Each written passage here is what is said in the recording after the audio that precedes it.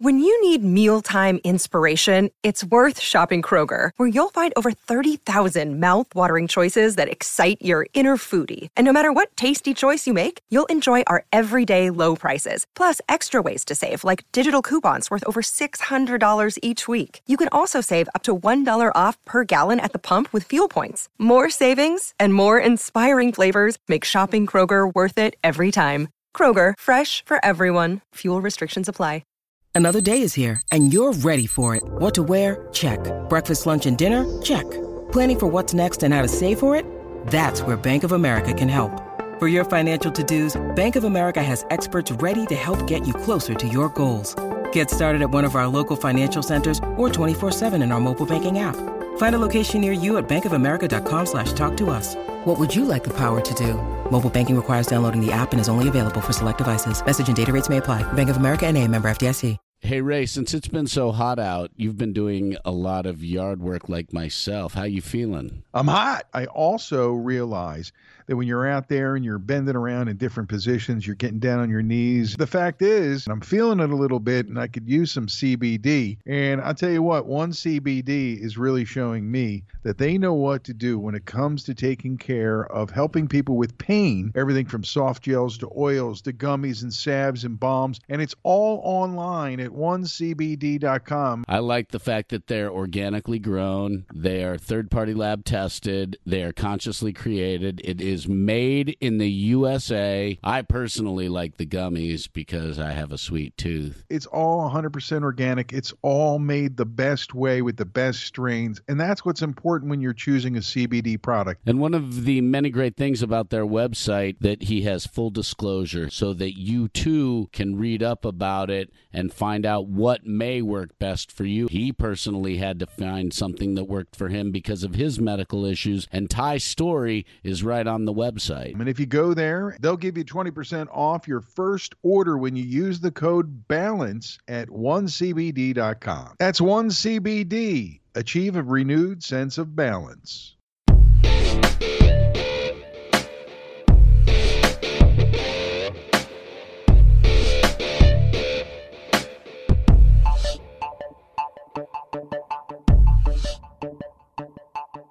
Hey, I'm Marcus in the Darkest. And I'm Ray Koob. Welcome to the Imbalanced History of Rock and Roll. Marcus, one of our favorites. We've been talking about this man since we first sat at the Great American Pub in Narberth and laid out what this podcast would be about. You know who I'm referring to? Of course I know who you're referring to. You think I don't know who you're referring to? That list is starting to get a little shorter because we had a long list of people we initially said we wanted to do episodes about. And we never got around to Stevie Wonder till today on the podcast. And I'm so excited to talk about his music, his life. It is one of the truly amazing feats in modern entertainment history. There's really no other way to paint it, Marcus, because Stevie Wonder started out as a prodigy and grew into and beyond what the people who found him and knew him as a kid thought he might become. He took music, R&B and soul into the 70s in directions that no one had conceived of when they first started his career out at Motown Records or Tamla Records. I think Stevie Wonder did that at a whole new level, especially 5 albums in the 70s that he just dominated the world charts, show that he took his music and pop music and rock and roll and soul to a whole otherworldly level. Because in the early days, just like with Marvin, who kind of fell into the Motown formula, again, just like everybody else, Stevie Wonder recorded on one of his first records. I think it was the second record he recorded, but the first album that they released, he recorded a Berry Gordy song. Did you know that? I did not know that. We keep finding this as an occurrence when we go through R&B in the 50s and 60s, all these artists who recorded Berry Gordy songs. Yeah, on the first record that was released, the jazz record, he did a song called Bam, written by Berry Gordy, the man who put his stamp on everything in the Motown universe. And he was involved in all of that anyways, as a songwriter, as a producer. Berry Gordy was very hands-on in grooming the artists, writing with them, working with them, and I think that's one of the many reasons they had so much success. Here on the Imbalanced History, we've talked a lot, buddy, about the Motown writing team. And in this episode, It's another slice of Motor City life with some different writers involved, and we'll talk about that as we go through the episode, most notably Henry Cosby. But before his career, and that wasn't that long, Marcus, he was born Steveland Hardaway Judkins. Now, his legal name, last name is Morris, and that's how I've always known him, Steveland Hardaway Morris. But I didn't realize that he was born as Judkins, and you know how people get divorced and remarried, and he ended up taking the name Morris. And a couple of years later, they started to call him Little Stevie. Little Stevie Wonder became his real name in the entertainment business because early on, people realized that he was a prodigy. He could play just about anything. Berry Gordy gave him the name Stevie Wonder after he walked into the Motown studios for the first time for an audition. And if you watch the Hitsville, USA Motown documentary, which is on Showtime, you may be able to get it on some of the other channels now as well. It is a fantastic look at the history of Motown. They remember clearly the first day Little Stevie Wonder walked into the Motown studios, started playing the drums, and walked through all the instruments and played them all. And they were like, oh. He started recording in 1962, but in 1961, he wrote and played for Ronnie White of the Miracles his song Lonely Boy. And that's kind of the way that Stevie got brought to everybody's attention. Ronnie took him into the label for an audition with Barry, and, you know, the bonding was immediate. You described the audition where he played all the instruments and left everybody in wonder, thus Little Stevie Wonder. This kid, by age 11, 12, already had the elements that some people they were working with didn't have until they were well into their 20s. Did you know that his family was not a musical family? He really was the only one with that musical gift in his entire family. No, I didn't realize that, but I don't think it's a prerequisite that you have to be in a musical family to explore your talent and to grow as a musician or as a performer or as an artist. Here, though, he gets discovered early. And there's another kid who would be on Motown a few years down the line. Was pretty young when they discovered him. So Stevie Wonder didn't have a bad home life. They didn't have a lot of money. And he came from a very loving, very religious family. When he was a kid, he played normally with all the other kids and really didn't feel like his blindness, you know, his lack of vision held him back. I think he got really tough because of that. And being like the third of four, something like that in the family. And how about this look at it, so to speak? Okay. Even without his sight, yes, you could see. Stevie's was a sad case. He was born premature.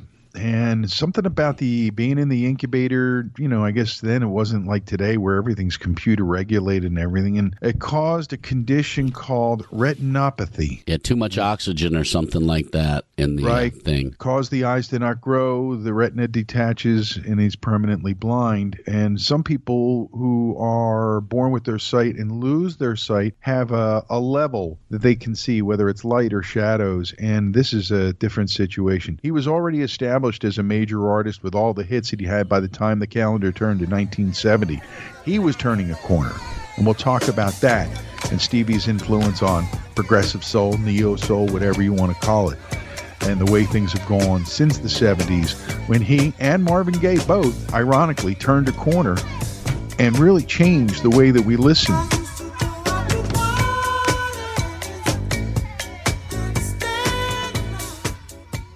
The impact of both he and Marvin Gaye making that change is profound, and it is huge. If you throw in the politics, which both of them were very political in different ways, and they broke from the Motown norm by being as political as they were, really was very sensitive, and it upset him what was going on. They broke from the Motown norm is why we saw some of the big changes in music, because they just said, fuck it, we're doing it. And they did it. Mother, mother, there's too many of you to cry. Brother, brother, brother, there's far too many of you die. And I think they were able to hold Berry Gordy hostage, because Berry Gordy knew if these two guys with the levels of talent that they had are doing what they're doing and they're holding out, they've got something really great up their sleeve. Between Marvin Gaye and Stevie Wonder, they made Motown an insane amount of money. People keep on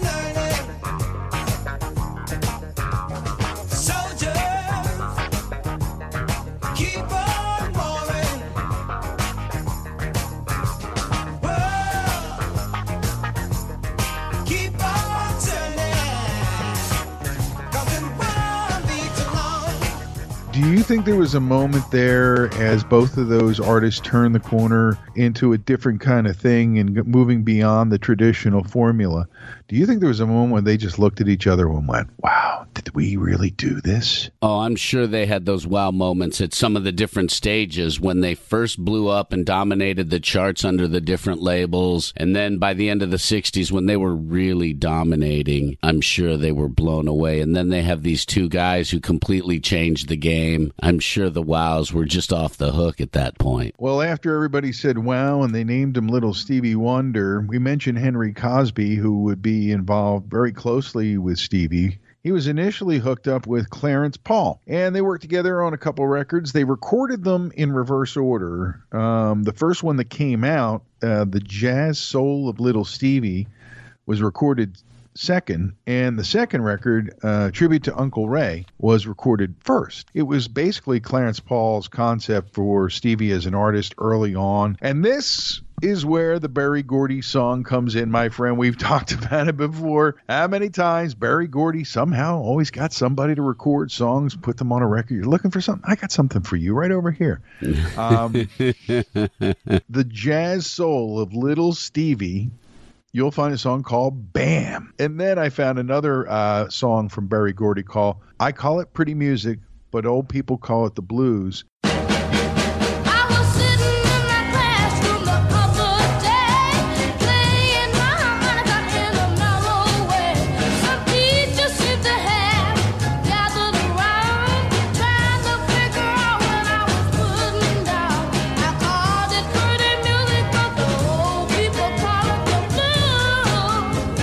And that ended up being a debut single for Stevie as well. Again, the boss is finding ways to give people the stuff they need to get it done and keep the Motown train running. Berry Gordy really knew how to put together a song that people wanted to listen to and a song that made people feel good. As we've talked about many times, his ability to groom artists and develop them was top tier. So they put him on the Motortown Review. We've talked about the Motown bus tours, the Chitlin Circuit, and all that stuff. Mm-hmm. They thought it was going pretty well for little Stevie Morris, so they recorded his performance in May of 1963 at the Regal in Chicago.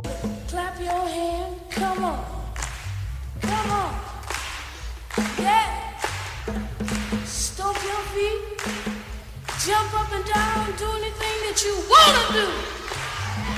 Yeah. Yeah! The song Fingertips from that would put him on the radio. It was just a harmonica jam. Top 40 radio was playing it because it was hot. It jumped out of your radio. He wrote that at that recording on the spot. Fingertips. Yeah, they're yelling, what key's in it? What key? Yeah. And you hear everybody. He's doing. They're like, he's like, go with me. And they went with him and they figured it out. And that just shows you the talent of the Motown musicians and how insanely talented they were. Insanely talented. I think that's when the world got to see this kid is a genius. Is that genius with a Y in there? He pretty much. It's all caps. It's all caps without yelling. Genius. That song has everything you're looking for. I mean, the harmonica part is really strong, right? But when he does the vocal break, right? There's all this energy. And then he drops into Mary Had a Little. I went, even that he made sound like genius. Yeah. That improbability fit right in with all of the jazz musicians behind him. I mean, seriously, I can't even imagine being able to write a song on the spot like that the way he did. To be able to do it as a young kid, smiling and laughing and being so excited. Watch Stevie Wonder's body language as he's writing this song, and you can feel the crowd feed off his energy. They put him in 2 movies. Yeah. Because they thought they weren't like such a big deal like Elvis, but that's that period of time when musicians were getting, appearances in movies. The Surf Rockers and the Surf Rock. There's even an album with it. When we run down all the albums and stuff, it's in there. The other thing in this period of time that Stevie got into was hanging in the songwriters circle. And he started writing songs, right? He wrote Tears of a Clown, which I didn't realize. I didn't realize that either, and that's such a great song.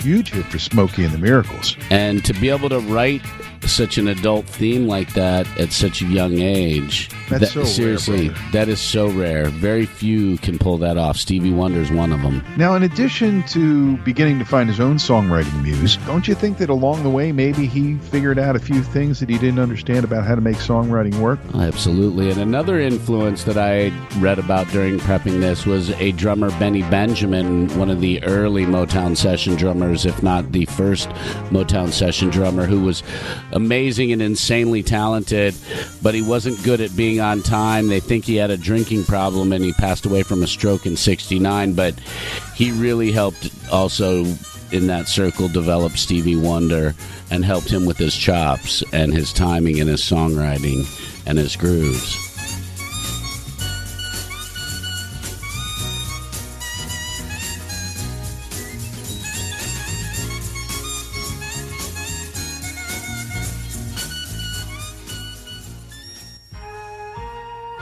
Well, he got into a groove with the Motown formula, the factory, right? Hitsville, USA. He bought in on all of it, and he was getting all these great songs to record. And we'll talk about that as we go through the albums in the second half of the podcast today.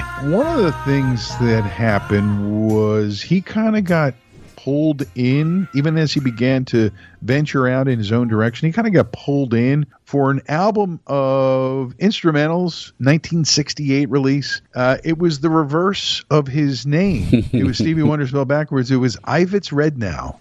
And it didn't get a lot of attention. I don't remember hearing anything. Or there might have been some airplay for the single, which was his cover of Alfie. But this is the kind of stuff that they were trying. Different things were happening. And then it happened, man. When he started making the hits like I Was Made to Love Her for Once in My Life, Signed, Sealed, Delivered, My Sharia More One, he was on every radio station every damn hour. With that many hits, you're going to be spun at least once an hour, sometimes twice an hour, probably. The calendar changes to 1970, and it's almost like a light went on over his head about creativity.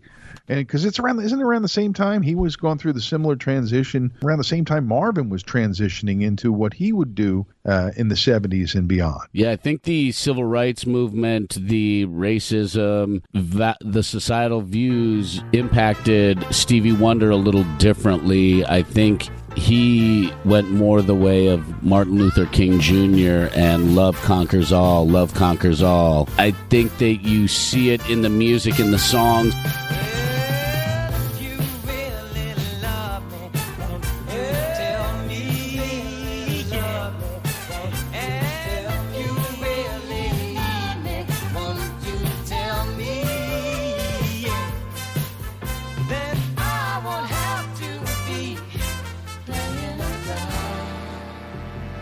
Hard to compare the two because they're so different, but I think you can feel don't hurt yourself. I think you can feel. I hurt my brain right there. But in all seriousness, and believe that through love we could really conquer all. And I think you see their different feelings and their different energies in that time period. And I think Stevie really poured his heart out into the love and the positivity in a different way than Marvin did. And maybe part of Stevie's turn was because he found love and a creative partner in Sarita Wright, who was kind of known as an artist already, but she had songs and stuff in her that would go on to help Stevie turn that corner and make the transition, most notably on the album Where I'm Coming From. And all the songs are written by them together. They become a couple. They get married. And it didn't last a long, long time, but it was very fruitful, I guess is a good way to put it, in regards to the music that they did together. They had that kind of a connection. And maybe because it was a love connection, and Marv was more thinking about, hey, what's going on? Maybe it's just the perspective of the two people. You mentioned Dr. King. He would be instrumental moving forward into the 70s in leading the drive, both in song and in behind-the-scenes stuff of getting a national holiday to honor Dr. Martin Luther King Jr. The song itself, Happy Birthday, became a new Happy Birthday song when it was initially released. And just a few years later, we did get that holiday. But before that, we got so much other groundbreaking, unbelievable music from Stevie Wonder. And that's where we'll dig in. How about we go into the albums and through the years with Stevie next, Marcus? I'm good with talking about some of those albums because they've had an impact on both you and I in a big way, and they've shaped our musical tastes like they have so many other people that we know. But first, I'm thirsty, dude. Well, I know what'll quench my thirst, and probably yours too, buddy, and that's a nice cold pint from Crooked Eye Brewery right there in the heart of Hatboro. At York and Montgomery, they're easy to find, and when you get there, you're never going to want to leave. Oh, that place is such a great hangout. The beer's all really good. The staff is fantastic. Well, the music has returned to Crooked Eye, and people have returned to Crooked Eye. But don't forget to mask up, and that's necessary under state regulations. The guys at the pub are taking care to follow the governor's regulations, and you can keep up with not only what's going on there, but all the music and all the activities going on. And you can check out the online open mic. They've got a page, too. It's all about Crooked Eye on Facebook, and you can find out what you need to know. Their Facebook presence is fantastic, and they definitely do a great job at keeping people in the know as far as what's going on with Crooked Eye, because we know people like ourselves, enjoy a nice cold pint of beer, especially on a hot day like today. Go in and see what's on the board and have a nice, frosty, delicious summer pint. Pick it up at Crooked Eye right in the heart of Hatboro. Crooked Eye supporting us here on the podcast and serving the cure for what ails you since 2014. Hello, Pantheon Podcast listeners. Christian Swain here to tell you more about my experience with Raycon earbuds. Our family now has 3 pairs of Raycon earbuds around the house, and my wife just grabbed a pair of the Headphone Pros to replace some headphones from a company that was double the price. And yes, she loves them. Now, if you haven't pulled the trigger on a pair of Raycons, or even if you have but you're in the market for another pair because they're just that good, well, now is the time to check them out, because they just launched their upgraded model of the best-selling everyday earbuds.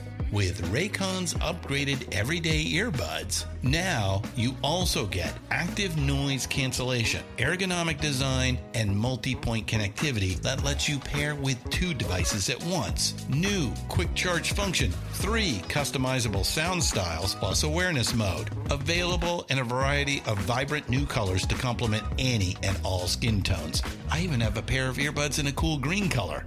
I have tried just about every earbud known to humankind, and these Raycons are fantastic.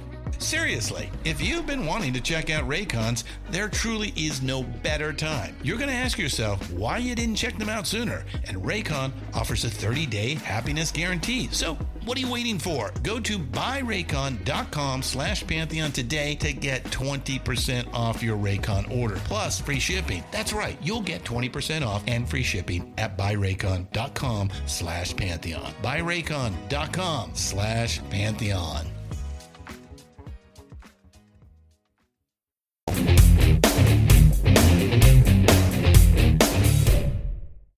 Well, here we are talking about Stevie Wonder on the Imbalanced History of Rock and Roll. Marcus, we've got a lot of ground to cover. Yeah, we do. I think we're going to be here for a while. I've got my pillow. I've got my popcorn. I've got my frosty brew. I'm ready. He's been married 3 times, but he's got 9 kids. So he's got a couple baby mamas. It's cool, man. He has lived the coolest damn life. He even flew a Cessna from Chicago to New York. Flying the plane. He was helping fly a plane. He got a chance to do it when he was on a flight, and he pushed something, and the plane took a dive, and the pilot had to correct it. He talked about it in the Intervisions interview with Rolling Stone. It was pretty crazy.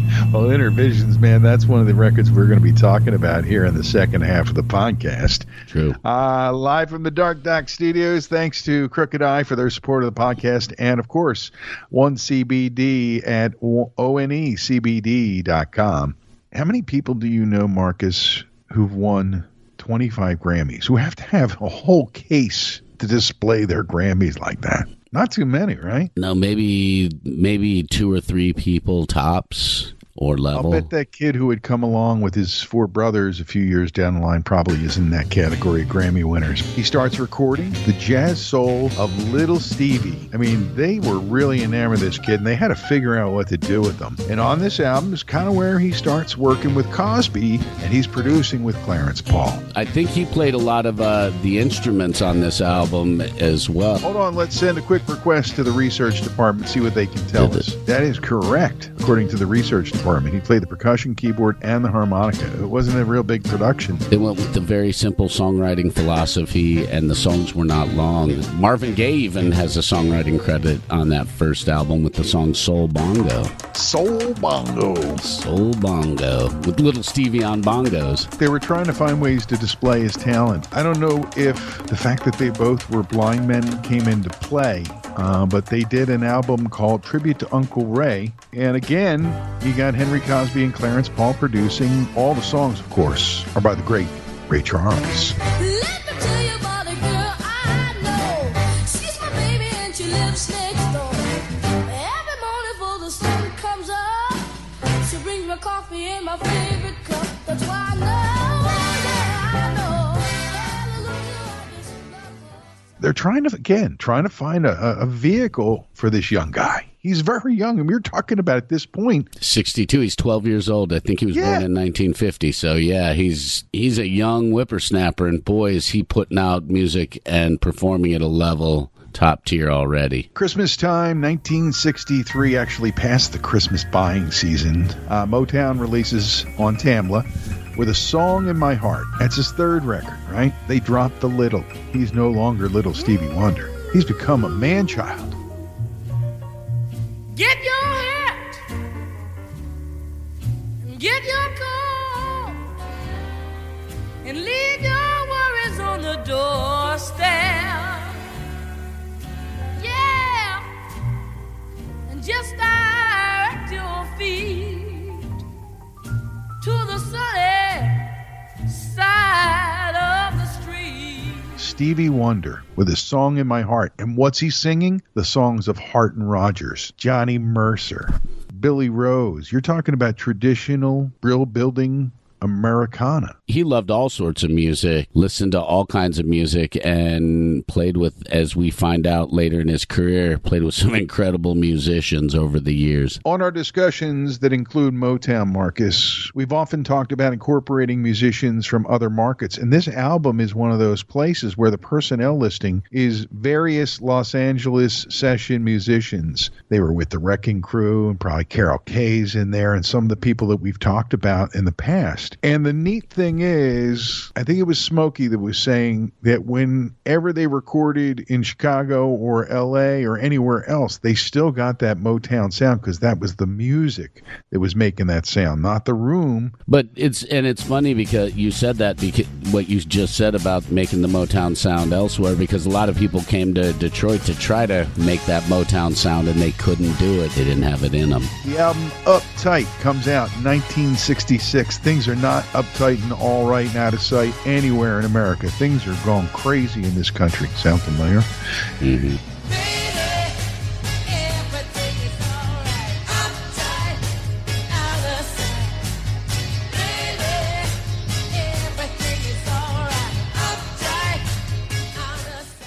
And he comes out with an album. Again, you know, he's working with Clarence Paul. He's got Henry Cosby involved. Listen to the songs that Stevie puts on this record, right? Blowing in the Wind by Bob Dylan. There's a surprise. Sammy Kahn song, like 2 songs later. Uptight, Everything's All Right. Mm-hmm. Written as Stevie Judkins, his birth name.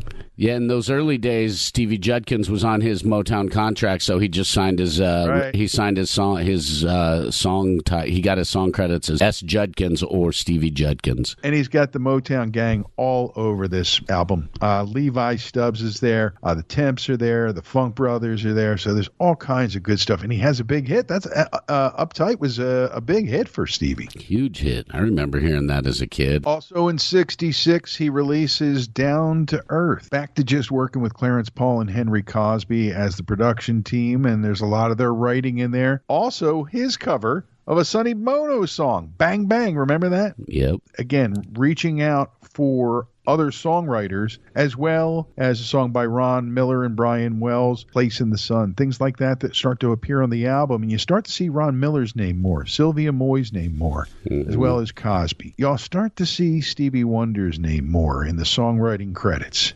And I remember thinking that it was really cool that this guy who wasn't that much older than me from Motown was singing Bob Dylan songs. That was something that got me too. It shows you how wide his influences were and how much he loved music, and he listened to everything and he pulled from it. Now, as often would happen when you're a burgeoning songwriter and an artist, other people in the equation want to take credit and or collect publishing for your work. And at this stage, that was going on a little bit because Stevie was writing songs. I Was Made to Love Her became a hit, and he was the lead writer on that.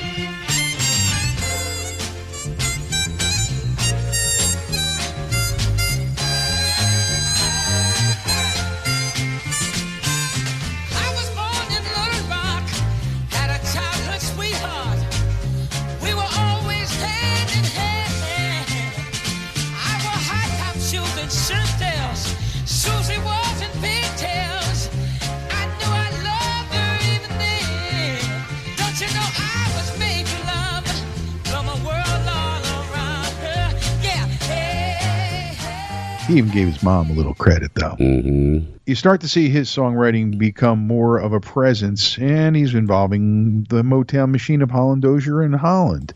Smokey and Ron White, his friend who helped bring him in, covering their song My Girl, working with the great James Jamerson. Benny Benjamin on drums.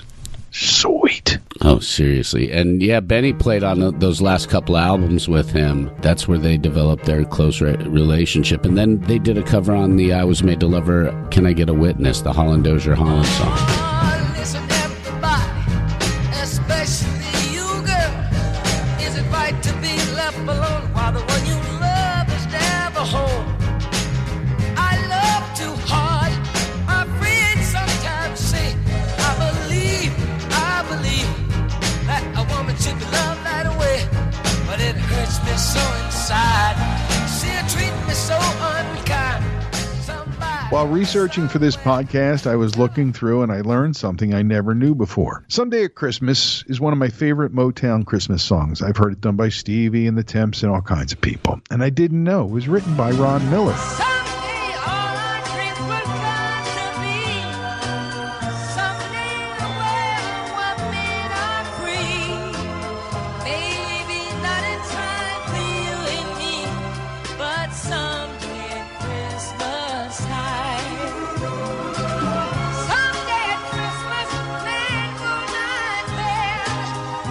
So there you go. Ron Miller, turns out, is one of my favorite Motown songwriters, and I didn't realize that. Hey, we're learning through this podcast, and we're hoping that you're learning as well. Stevie Wonder backwards is Ivets Red Now. I don't think it was like Montavani, Easy 101 type stuff, you know, where, hey, relax, listen to the music. Elevator music. Cool. Elevator music, we used to call it. That's right. And by the way, that was a truly nasty epithet if somebody was making new music and the writer wanted to really throw a dart at him. It would be like, doesn't that it's fucking elevator music. You know what I'm talking about? The critical. You know.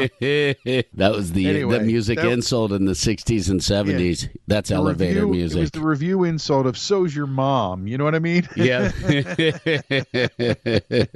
Fisticuffs could ensue. And Stevie's playing the clavinet on this one, and he starts playing the clavinet a lot more on his music from in 68? Here on out. Yeah, he played the clavinet on this one. Well, from whatever that was, Marcus, he goes to an album that really, not only did it give him a lot of hit songs and stuff, but really starts to show him as a songwriting influence. For Once in My Life. It's his 9th album. It's 1968. He's only been doing this for 7 years. A third of his life. He's 20 years old. He's 20 years old. He has 9 albums. For Once in My Life is on there, obviously the title track. And of course, the title track is a big hit, but there's lots of other great music on there. And you start to see his name showing up more and more in the songwriting credits. He also does a really nice Billie Holiday, Arthur Herzog song called God Bless the Child on that record. Beautiful song. Beautiful song. Summer 69, Stevie comes out with My Cherie Amour. The world's going to hell in this country and in other countries too in 1969, but he's singing about love. Yep, he believed in the power of love fully through and believed that love would prevail. I like that he did a little cover of the Doors, Light My Fire on there. I always liked that one when it would come on the radio. The other one that's on here that I really love is Yester Me, Yester You, Yesterday. It's a Ron Miller song that kind of fits the mood of the record, even though it has, for that time, more of a retro feel to it. Once again, James Jamerson, Benny Benjamin. Seriously, the musicians that he had behind him playing are insane. The Funk Brothers, ridiculously talented. And you think, man, this guy's becoming a hit factory inside the hit factory. Yes. But based on the same platform, but with Stevie injecting more of Stevie into it, is an amazing album called Signed, Sealed, and Delivered. Now, the albums aren't comparable to concept albums or things like that are coming out in the same time period. But it's the songs that he stacks up and the sources that he cobbles together that make the albums great. Like Signed, Sealed, and Delivered, I'm Yours. He worked on that with his mom and Sarita Wright and Lee Garrett. Made a legendary song in the middle of that record. Covers the Beatles, right? We Can Work It Out. And he does a great cover of it and gives it his own Stevie Wonder feel. It's wonderful. He's starting to become a man and his own man. And we mentioned Sarita because she worked with him a little bit there on that record. We referenced earlier Where I'm Coming From, which is the next record that he puts out. And it really changes the tone of what's going on with Stevie Wonder creatively.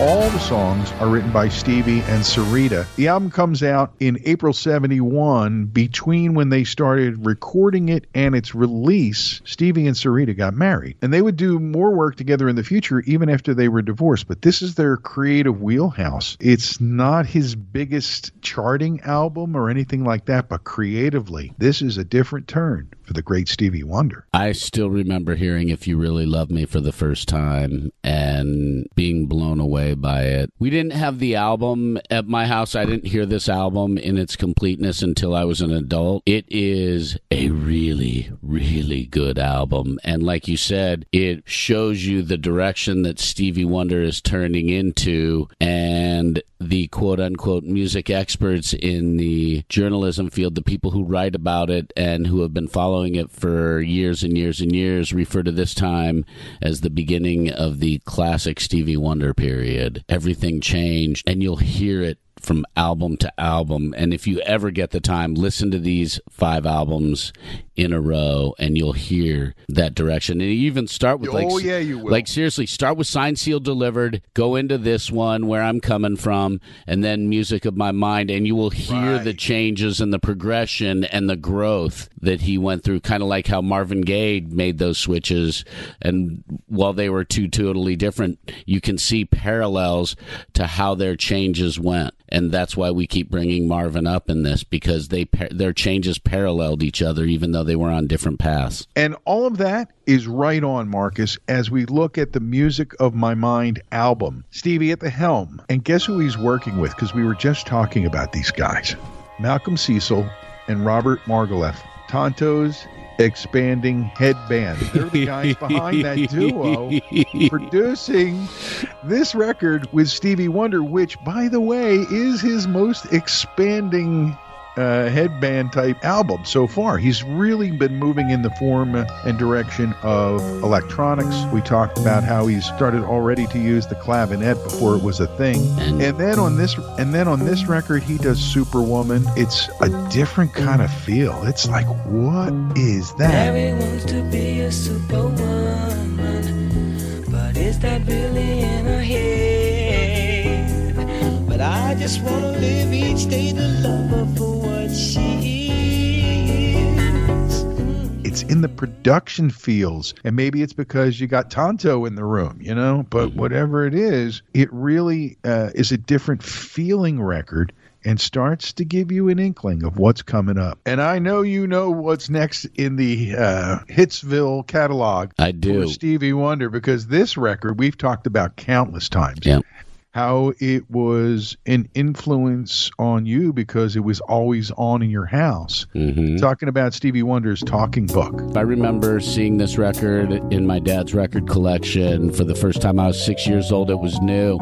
And I see this man in this really interesting outfit with braids in his hair, and I'm 6 years old going, Dad, what's that? Why is his hair braided that way? You know, what's he wearing? What is it? What is it? Da-da-da-da. And my dad's like, this is what it is, and he put it on. The first song I heard was the sunshine of my life. Yep.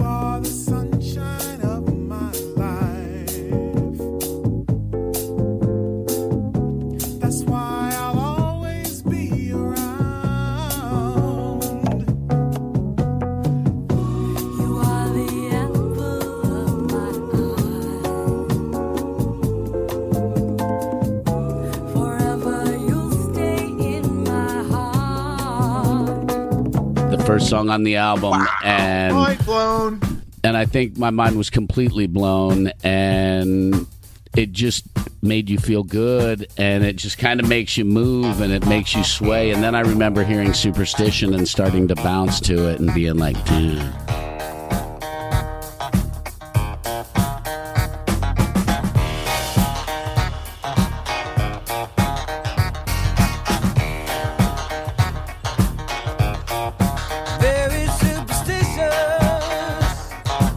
You're a little kid listening to your dad's record with him. He's getting all excited because you're geeking out on his music, right? Think of it that way. Oh, absolutely. And then he gets the end of side one, he flips it over, and he knows Superstition's coming next. And then you're like, Luca now. Yeah.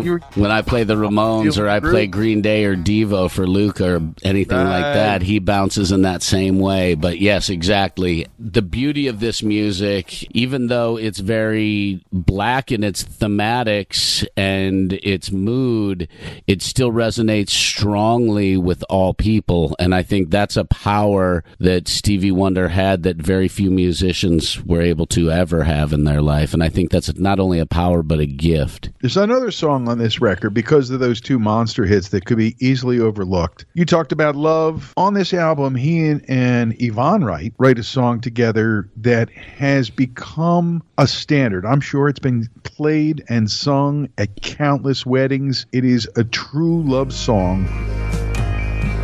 I believe when I fall in love with you, it will be forever. I believe when I fall in love with time, it will be forever. Every now and then, an artist gets to write something that's pure. I believe when I fall in love, it will be forever is pure. Mm-hmm. That's all I have to say about that. It's just pure. It is, and this album is pure. Talking Book was sandwiched in between Music in My Mind, which was amazing, and Intervisions, which is the next step in the progress. It saw Stevie taking more artistic freedom from the Motown sound and the machine. He had guests appearing like Jeff Beck and Ray Parker Jr., Dave Sanborn, Buzzy Fightin'. You know, the sound of the album is different, even from Music of My Mind, which was different from Where I'm Coming From, which was different from Signed, Sealed, and Delivered. And that's the progressive thing that we always talk about. He is progressing towards neo-soul, progressive soul, whatever you want to call it. Yeah, progressive soul. I mean, you're right. And we've talked about that with he and Marvin Gaye, I think, were the two bigwigs as far as progressive soul goes, because they put together these brilliant concept albums that flowed thematically and musically all the way through. They were able to put the songs together in the right order. They were able to do so many things with the music. I just had a really funny thought. Do you think they had 100 cassettes that they did with all different orders to figure it out? No. I don't even think they were allowed to use as much tape. No, you know, I think a lot less tape. I think they had a lot less tape than most of those other musicians were able to be afforded in some of the rock excess and some of the 80s. So, speaking of rock excess, you Right on time, my brother. Oh, yeah? The release of Talking Book in 72 is timed perfectly to come right after they come off the road with the Rolling Stones with that famous 72 tour where he opened for them.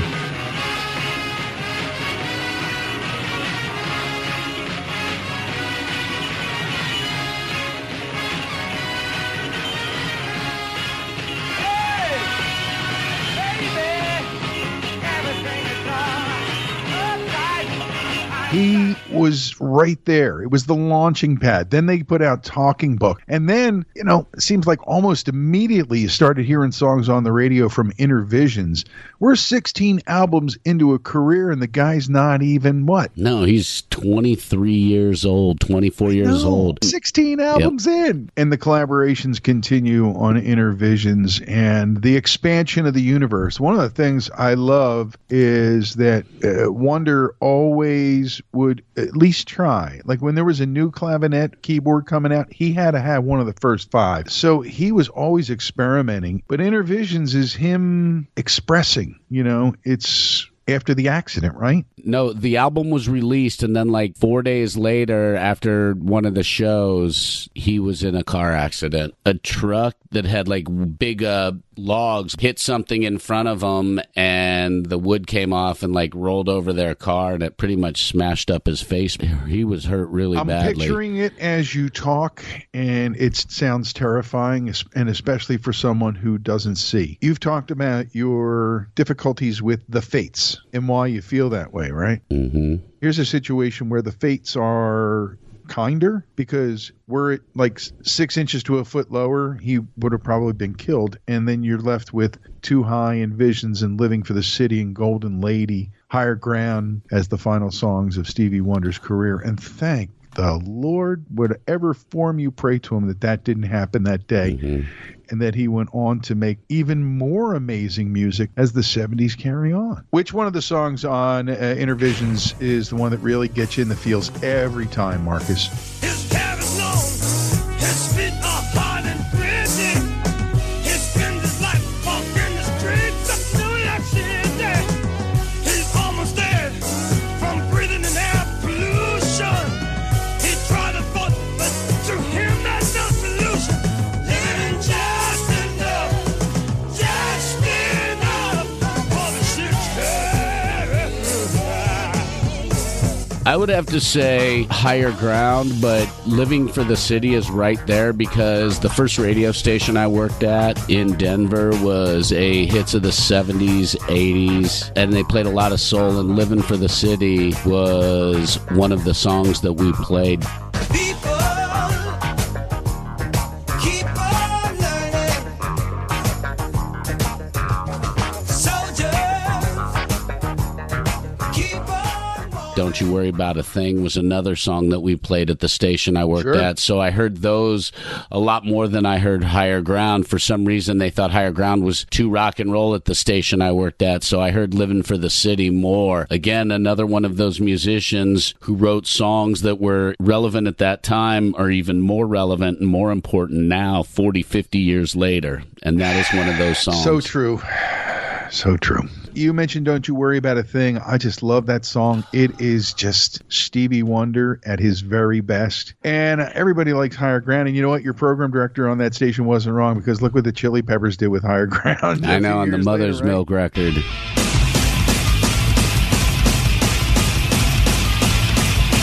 That is a rock record for sure. Ain't no doubt. I did notice one thing. It's funny how Tonto and his expanding headband keep coming up. No, we know that's not their name. One of the instruments on Living for the City is the Tonto synthesizer.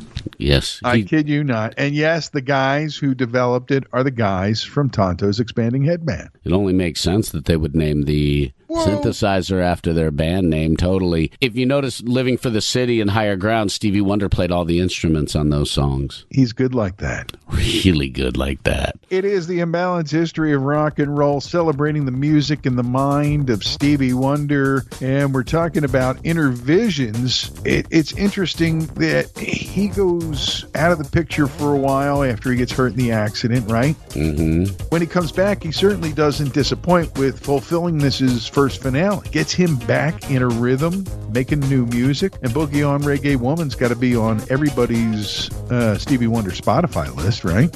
Absolutely. That was another one of the songs that we played on the hits of the 70s and 80s from his early days because of the greatness of that song, and makes you move and it makes you bounce.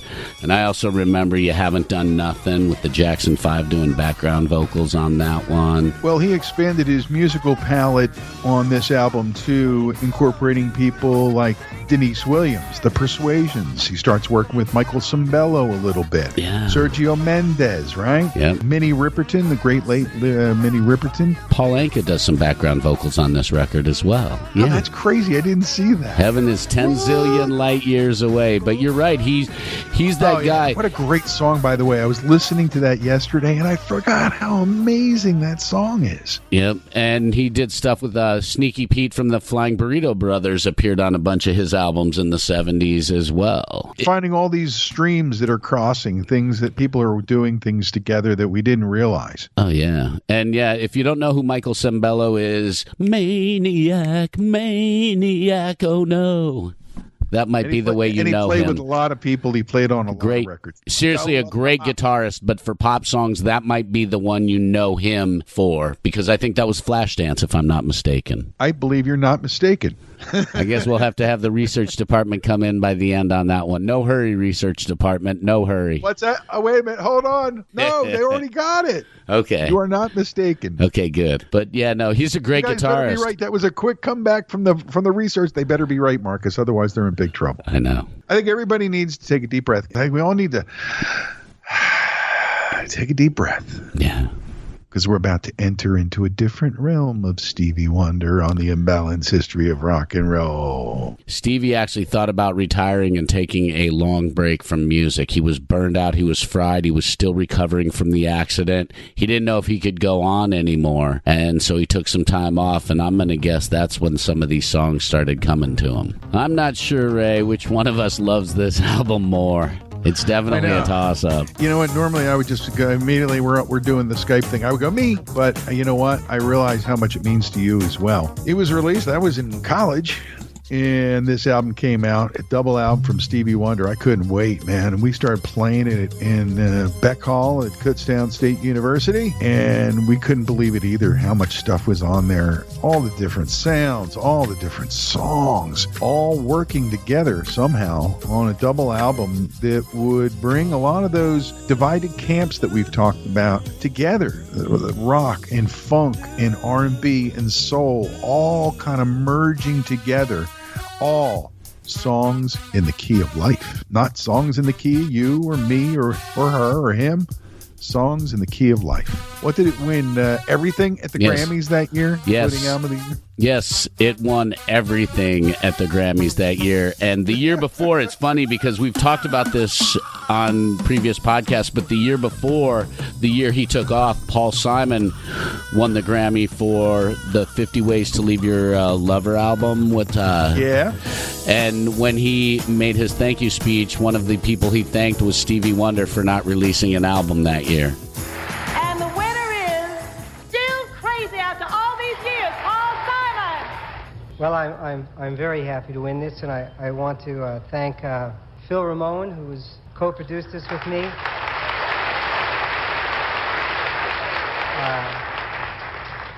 And Phoebe Snow, who sang along with me on the album. And Art Garfunkel, who sang with me on My Little Town. And most of all, I like to thank Stevie Wonder, who didn't make an album this year. So. I remember that. It was funny then. It's still funny now. Absolutely. So it just shows you the dominance with which Stevie Wonder had over the music world at that time. If somebody as great as Paul Simon is thanking Stevie Wonder for not releasing an album, it tells you how dominant Stevie Wonder was at that time. You couldn't be any hotter. He would probably never get to that level again. But who cares? Look at the legacy. It's sealed as one of the truly great artists of all time. Without a doubt, one of the greatest of all time. Every inch of this album is great and amazing. You start with a song like Love's in Need of Love Today. And who hasn't had a day that feels like that? It's the perfect way to start that album off. And again, like we've said, and I feel like I'm being redundant as hell and repetitive, but again, another one of those songs that's even more relevant today than when it was written, because if there's anything our society needs today is love does need more love right now, without a doubt. The soulful Have a Talk with God. Village Ghetto Land, with some of the more modern keyboard innovations of the time being used for some of the orchestration stuff. And then Contusion, which I mentioned in passing earlier. This is hot stuff, folks. Just listen to this.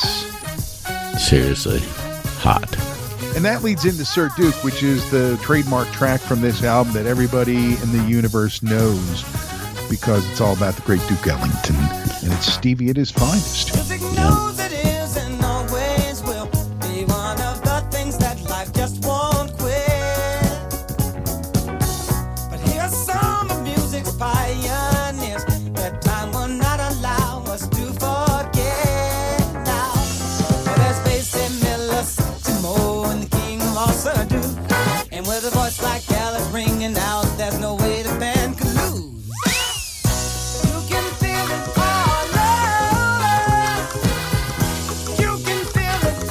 And he's smiling and having fun and paying tribute to some of the people that made a big influence in his life and helped influence his sound and the people he listened to as a child growing up. One of my favorite parts of double albums, partner, is when you flip the album. It's always great, but you get to flip the album twice and change it once. You flip it over and it starts with I Wish. Another song that was a big hit, was on the radio a lot.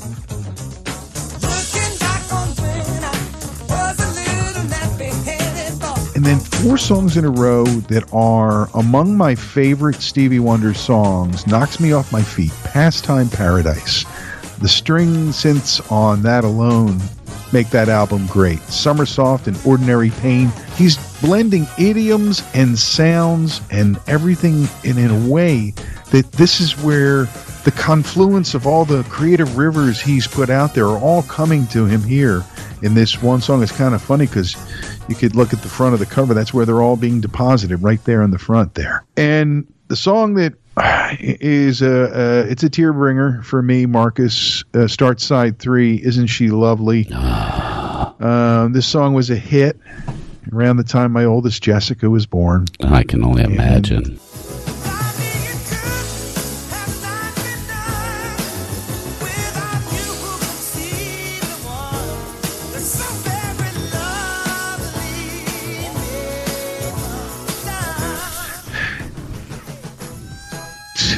It's happening again. I know you're getting teared up too, buddy. It happens every time I think about the line, so I'm not going to mention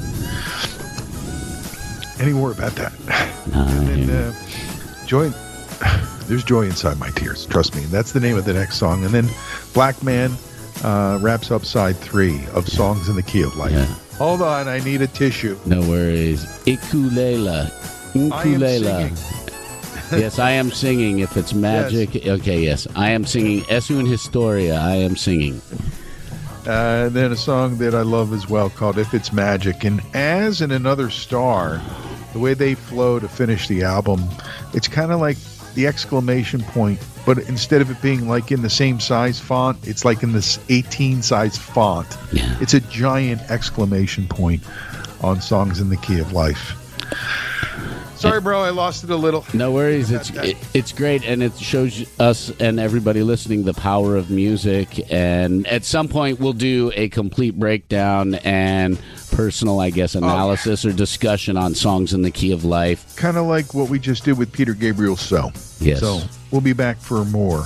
And I'll probably lose it again. Definitely. I couldn't wait for the arrival of Journey Through the Secret Life of Plants in 1979. That album became high, heavy-duty listening in my house. I absorbed the whole thing, and it's one of those things that it was the next step because he used even newer technology in the making of the album and simulating a lot of the sounds and the things that he wanted to inject and create and put in there. I couldn't wait for what became Journey Through the Secret Life of Plants in 1979. The thing was, the music was amazing. The technology was amazing. He was using the next newest layer of digitized synthesizers, creating sounds, the wildlife sounds. He really did an amazing job of putting it all together. It became a landmark album because of the groundbreaking nature of it, I guess you'd say. Mm-hmm. It was almost all instrumental as well. And another double album. So he did back-to-back double albums, which I think was a rarity in the music world. And he totally took a new direction. I'm sure it caught the people waiting for the follow-up to Songs in the Key of Life off guard because of what, he went fully into nature with songs like Venus Flytrap and the Bug, Earth's Creation, The First Garden, Power Flower, Race Babbling, Black Orchid. There was only like 1 or 2 singles, 3 singles on the album. I don't know how well they did on the radio. I don't remember, as far as charting goes, how well they did, but the instrumentals are beautiful on this album. I pretty much just took in the whole experience on that and really dug in on the next record, Hotter Than July, which sees Stevie going back to a more traditional song-based format, including a song called Happy Birthday, written for and about the great Dr. Martin Luther King Jr., and the drive to make his birthday a memorial holiday. But that's one of the things. The momentum was already there. People were already talking about that as something that should happen. Stevie's voice gave extra push and helped to push it through to the finish line. I remember playing Master Blaster and hearing that one. That was the one I heard. And again, at the kind of like the title track, it's hotter than the 4th of July. Yeah, I remember playing that one early days in radio, and I remember hearing it as well. So, and it actually hit number 1 on the Hot Soul singles and number 5 on Billboard Pop. Happy Birthday hit number 2 in the British charts, and it did really well all over the world as far as charting goes. Listen, you're talking about a guy who has been to the top of the mountain and stayed there. And then, by the way, went, here's one more level. Here's Songs in the Key of Life. And these 2 records we just talked about, it's kind of like almost a cooling down period, if you think about it. Yeah, that's true. Continues to make records, The Woman in Red, In Square Circle, Characters. He does Jungle Fever, the soundtrack for the amazing Spike Lee joint. So his sounds are in and part of that urban tale. Conversation Piece, as in Peace Sells, but Who's Buying, P-E-A-C-E, in 1995. And then 10 years before Time to Love in 2005, and that's the last album that we got from Stevie Wonder. But until recently, he had been out doing a lot of touring. He's ill of health, and we wish nothing but love for a man who's given so much love and so much presence of mind to so many of us who continue to absorb his music and see how it's relevant even today, as we were talking about during the podcast. Oh, yeah. His lasting impact on the world of music is going to be felt for centuries. I mean, it really is. The things that he did, the way he changed music, the way he moved people, the way he put songs together, he took all of that to a whole new level. Oh, my God, what a genius. What a gift to this planet we have with him. And we hope that his current situation with his health comes out well. When you look at your life, people get to be reflective when you get to be Stevie's age, right? And he's got to look back to those early days, and then the mid-'60s into the late '60s. I'm looking at the list of singles that he released from 1969 forward. My Cherie Amour, Yester Me, Yester You, Yesterday, Signed, Sealed, Delivered, I'm Yours. Great song. Superwoman, Superstition, Super Stuff. You Are the Sunshine of My Life and Higher Ground. Living for the City. Don't Worry About a Thing. Yep, I know. Boogie on a Reggae Woman, I Wish, Sir Duke. I mean, on and on and on. When you look at it that way and you just look at that run of music, there's not much more to say. But thank you, Stevie Wonder, for everything. Really, thank you for everything. Absolutely. You know what, though? We could also talk about some of the songs that he wrote that he didn't perform as well. Yeah. I mean, he wrote It's a Shame by the Spinners. He wrote Tell Me Something Good by Rufus, Roberta Flack. Ain't got no kind of feeling inside. He wrote songs for all that That's What Friends Are For album. He was a big writer on. He did some stuff with Jeff Beck, Because We've Ended as Lovers, and Thelonious, which are on the Blow by Blow album. So he's worked and played with some of the most amazing people. B.B. King, he played keyboards for on To Know You Is to Love You. If you're a musician, to play with Stevie Wonder, he's one of those guys. And that's why we've wanted to talk about him here on the podcast for what feels like a million years. And I guess in podcast years, it's a million in podcast years. Not that anything's more priority than the other. It's just great to finally get around to sitting down and digging into Stevie Wonder, because we didn't really do him justice when we did our Motown episode. And we didn't really get into the sheer genius that is the man known as Stevie Wonder. So I'm glad we did it, bro. Me too. Definitely glad we did it. He's definitely one of those people that qualifies as a Superman or a superhuman because of all that he's done. And he didn't have that really messed up childhood or that really dark moment. Never had a drug problem. Tried marijuana once. Didn't like it because he got really paranoid. But he really absorbs life, and you hear it, you feel it in his music, and you see it. And the world is just luckier because we have Stevie Wonder. And amen to that.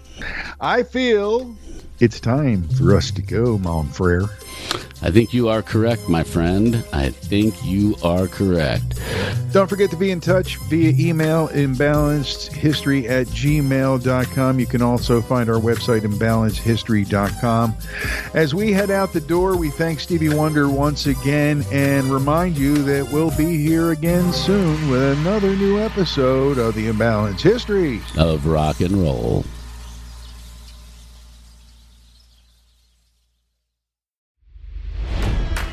It's NFL draft season, and that means it's time to start thinking about fantasy football.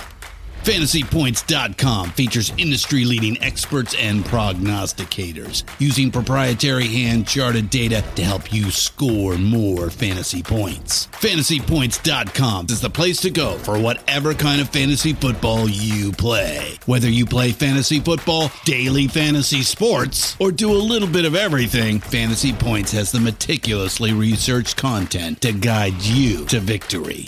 And why wait for the fall? Fantasy Points also covers the new spring football league, the UFL. Join the guru, John Hansen, Scott Barrett, Joe Dolan, and other massive names in the fantasy football universe with an exclusive offer.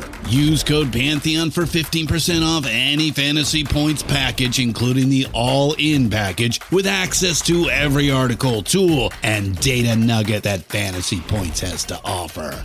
That's FantasyPoints.com and code Pantheon for 15% off at Fantasy Points. FantasyPoints.com, code Pantheon. Score more fantasy points.